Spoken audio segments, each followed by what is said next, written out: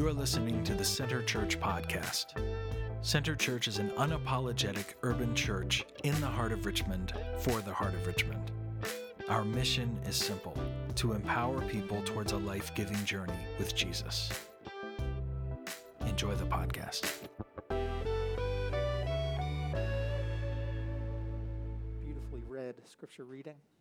And thank you, Landon and Mish on percussion, Shay on bass, Chad Rainey on sound. Thank you all. Thank you to our hospitality team. First impressions, greeting people on the way in. What a joy it is to be in ministry together. Would you pray with me? Let us pray. Come, Holy Spirit.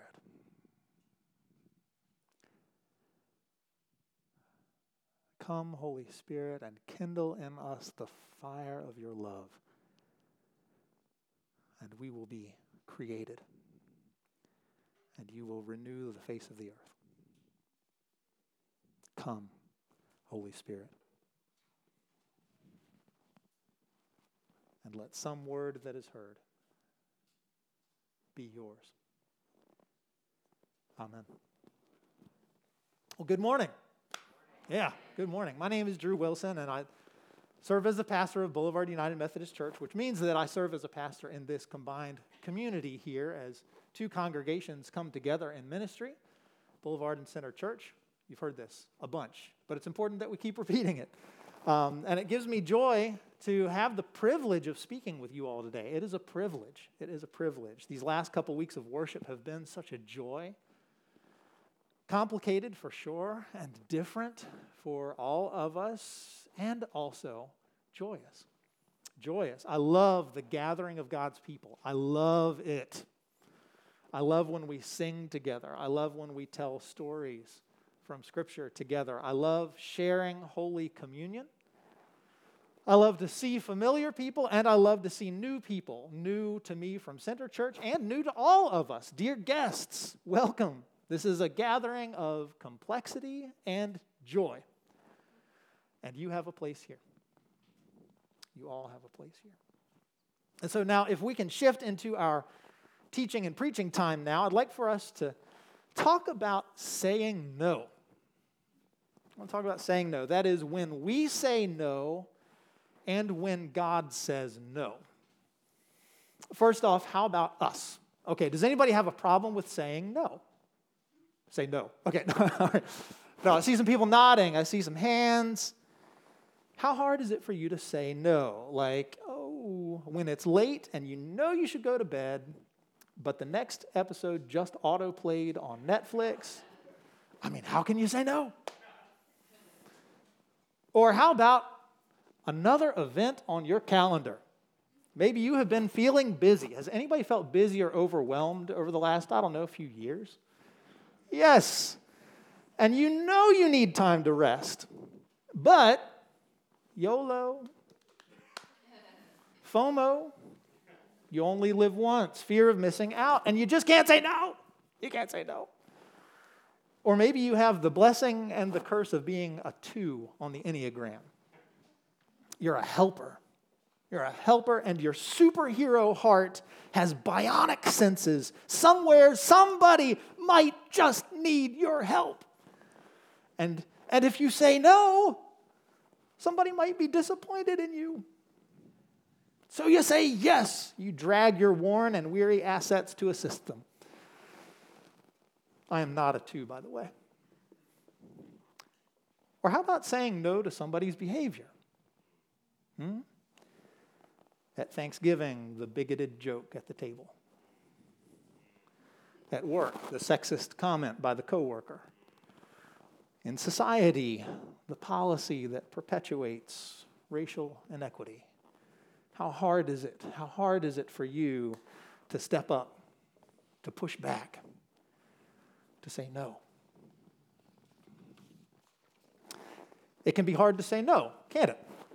Well, and yet that's what we are talking about today. Our worship series this month is The Greatest of These from 1 Corinthians chapter 13. So we are talking about Love. You may know that as the love chapter. Gets read in weddings all the time, right?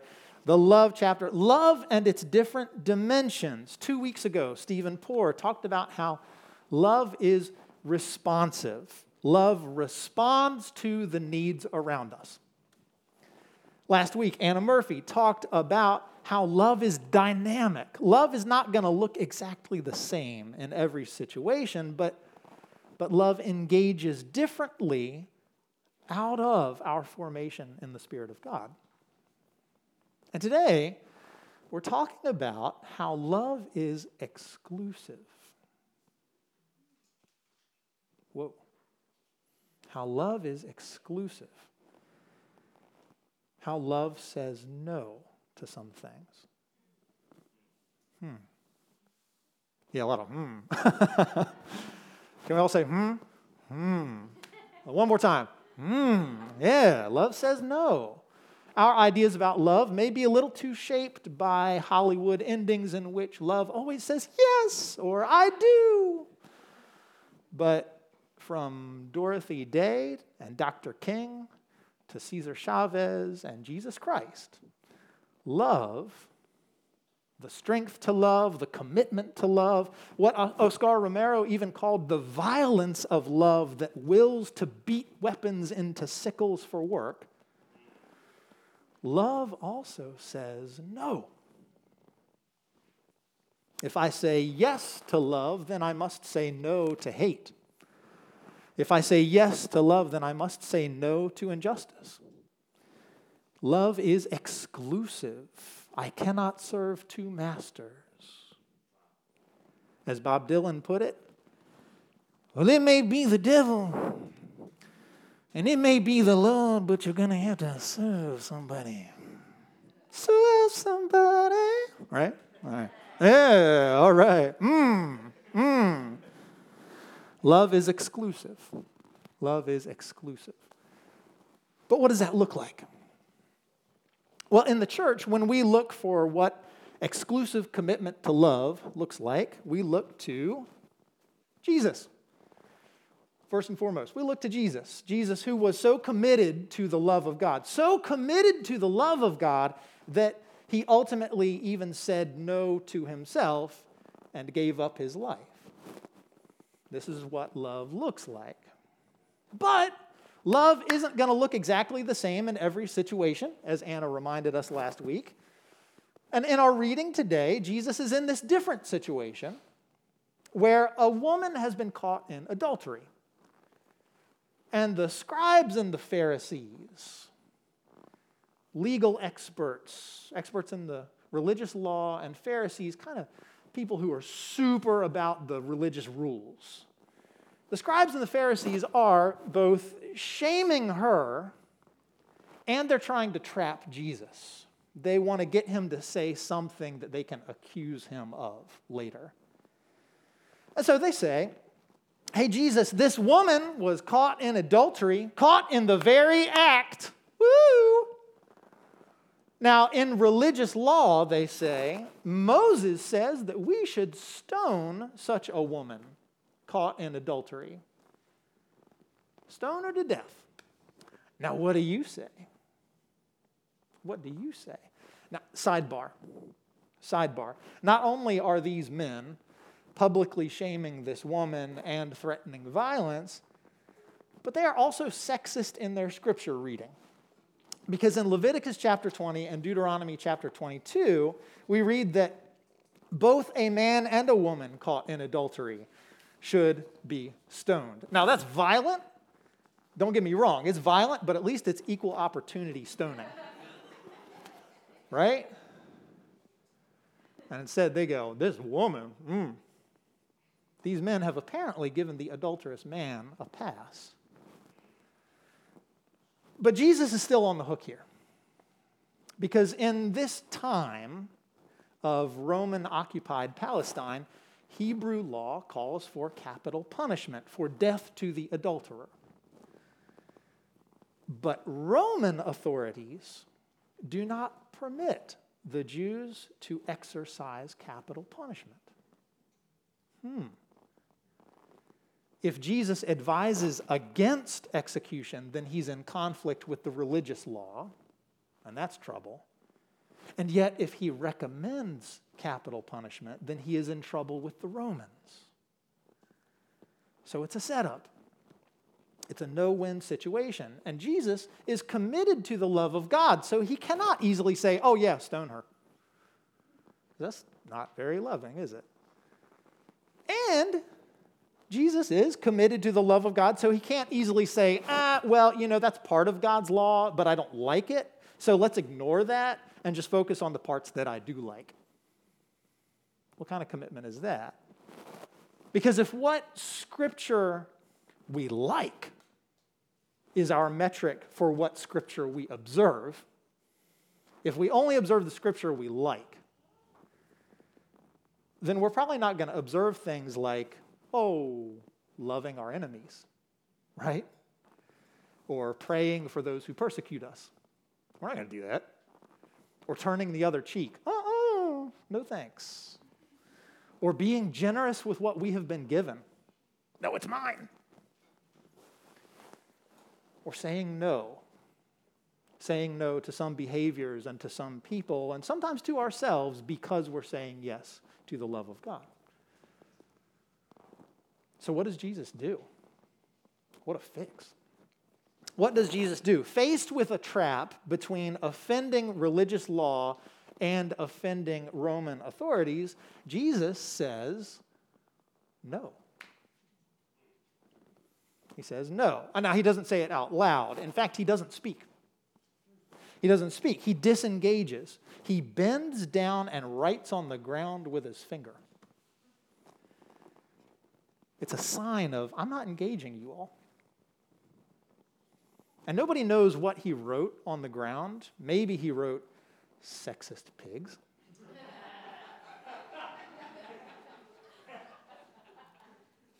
And maybe he drew a picture of some beach somewhere. And maybe he wrote, no. But they keep questioning him. And he straightens up and he says, let any of you who is without sin throw the first stone at her. And then he bends down and he writes again. And one by one, they begin to walk away until no one is left but the woman and Jesus. Woman, he asks, where are they? Has no one condemned you? No one, Lord, she replies. No one. And he says, neither do I condemn you. Go.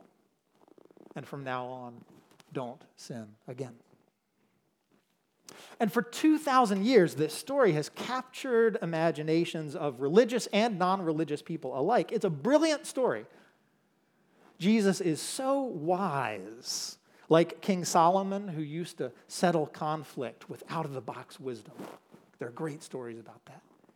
And we love how Jesus defends this woman in a way that seems way ahead of his time, and yet also somehow honors the heart of the old religious law. How does he do this?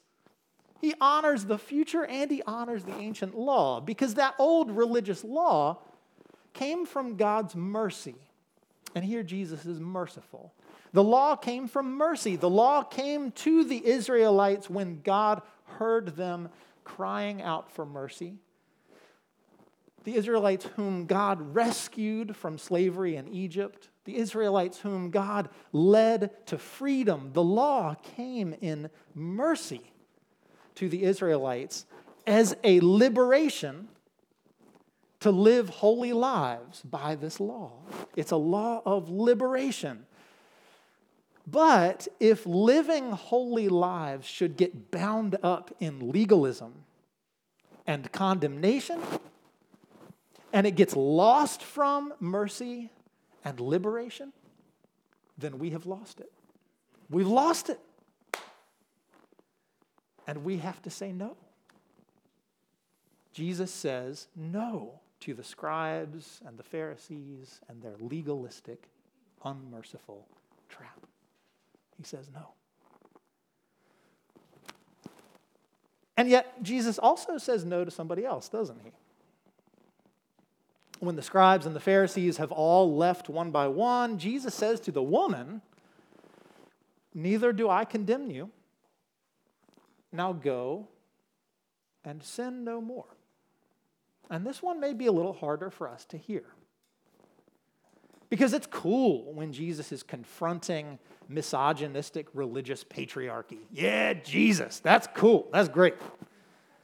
It's harder when Jesus is confronting a woman, confronting an individual, confronting you, confronting me, confronting our behavior, saying no. That's harder. And yet, y'all, we need confrontation. We need to be confronted for our behavior. Yes, sometimes it is because we've become like scribes and Pharisees, part of the system that needs resisting. And we need Jesus to say to us, no. Patriarchy, racism, heteronormativity, cisnormativity. Sometimes we have become like scribes and Pharisees, legalistic, bent on being right and condemning others, being judge and jury and executioner all in one. And sometimes we are the one caught in behavior that we thought would stay hidden. We thought that was going to stay behind closed doors. And maybe the behavior is still hidden to others, but we still feel caught in it. And we are longing to be freed. We are longing to be liberated. And we need to be confronted. It's tender territory. It's very tender territory. I'm reminded of what Albus Dumbledore said to Neville Longbottom. It takes a great deal of bravery to stand up to our enemies, but just as much to stand up to our friends. And in the church, I might add, to stand up to each other and to stand up to ourselves. We are terrified of confrontation. We're terrified of condemnation. And yet, what does Jesus say to this blessed woman? Jesus says, "Neither do I condemn you. Neither do I condemn you, but go, change your life." When Jesus says no, it is not a condemnation. When Jesus says no, it is not a condemnation. Can you say that with me? Is it up there? Oh, Luke, thank you. Want to say that with me? Ready? When Jesus says no, it is not a condemnation. There's an invitation to live a new way. Preach to me. Thank you. Yes. It's an invitation to live a new way. It's a way that says no to unjust systems and self-destructive patterns, because it is a way that says yes to the exclusive love of God. So friends, the invitation today is not simply to say how great an example Jesus is for us standing up to the man or the men or defending a defenseless woman. And it's not simply to say how Jesus makes us think about how we could shape up our personal lives, because you could find people from every preference and persuasion to get behind these good things. Good moral exemplar, Jesus, yes. But no, this story is less about us. And it's more about Jesus. This story has a deeper Christological core. As my preaching professor of sainted memory, Gail O'Day, wrote for the New Interpreter's Bible Commentary. Ready? By his very presence, Jesus challenges the law and the power of those who claim the authority to interpret the law. Jesus' identity calls the scribes and Pharisees' social position and theological authority into question. Jesus brings the promise of freedom to all, scribes, Pharisees, the woman, the promise of freedom to all of them but that freedom demands a renunciation of old ways and former claims. So the invitation today is to come live the way of Jesus, to renounce our old ways and former claims and live the way of Jesus in the exclusive love of God. I think sometimes we get settled in the church. I think sometimes we get settled. We think that whatever we're already doing must already be the way of Jesus. So we are good where we are. We're good. Thank you very much. But I know both Boulevard and Center Church have been weighed down with anxiety and uncertainty and moving from place to place these last 5 years. And now we are a little weighed down with anxiety and uncertainty and adjustment and maybe some healthy suspicion and maybe some unhealthy suspicion as we come together in the body of Christ. But in our story today, when it came to the scribes and Pharisees and the woman, Jesus had more in store for them all. Jesus had more in store for them all. And just so, in our community today, Jesus has more in store for us. Not condemning, but saying no where we need to hear it so that we can say yes to the exclusive love of God. Now, we're about to sing a song. We're about to sing a song that says, "Yes, 'tis sweet to trust in Jesus, just from sin and self to cease. Just from Jesus simply taking life and rest and joy and peace." And as we prepare to sing together, I do invite you to consider the holy places where God is saying no in your life. Where do you hear a holy no? Do you hear a no to unjust systems? Would you reach out to someone in church leadership and we can work together in our city? Would you do that if you're hearing a no? Do you hear a no to some behavior in your life, some practice, some pattern of thought? Would you reach out to someone in church leadership and we can pray together about it? We could share some accountability about it. Because if you do hear God's no, do you also hear within it Christ's invitation to be free and to love? Do you hear Christ's invitation to resurrection? No one is without sin. No one is without sin, but Christ says, "I don't condemn you. Go and sin no more." For the exclusive love of God in Christ somehow includes all of us in the promise that God will make all things new. And so let it be with us.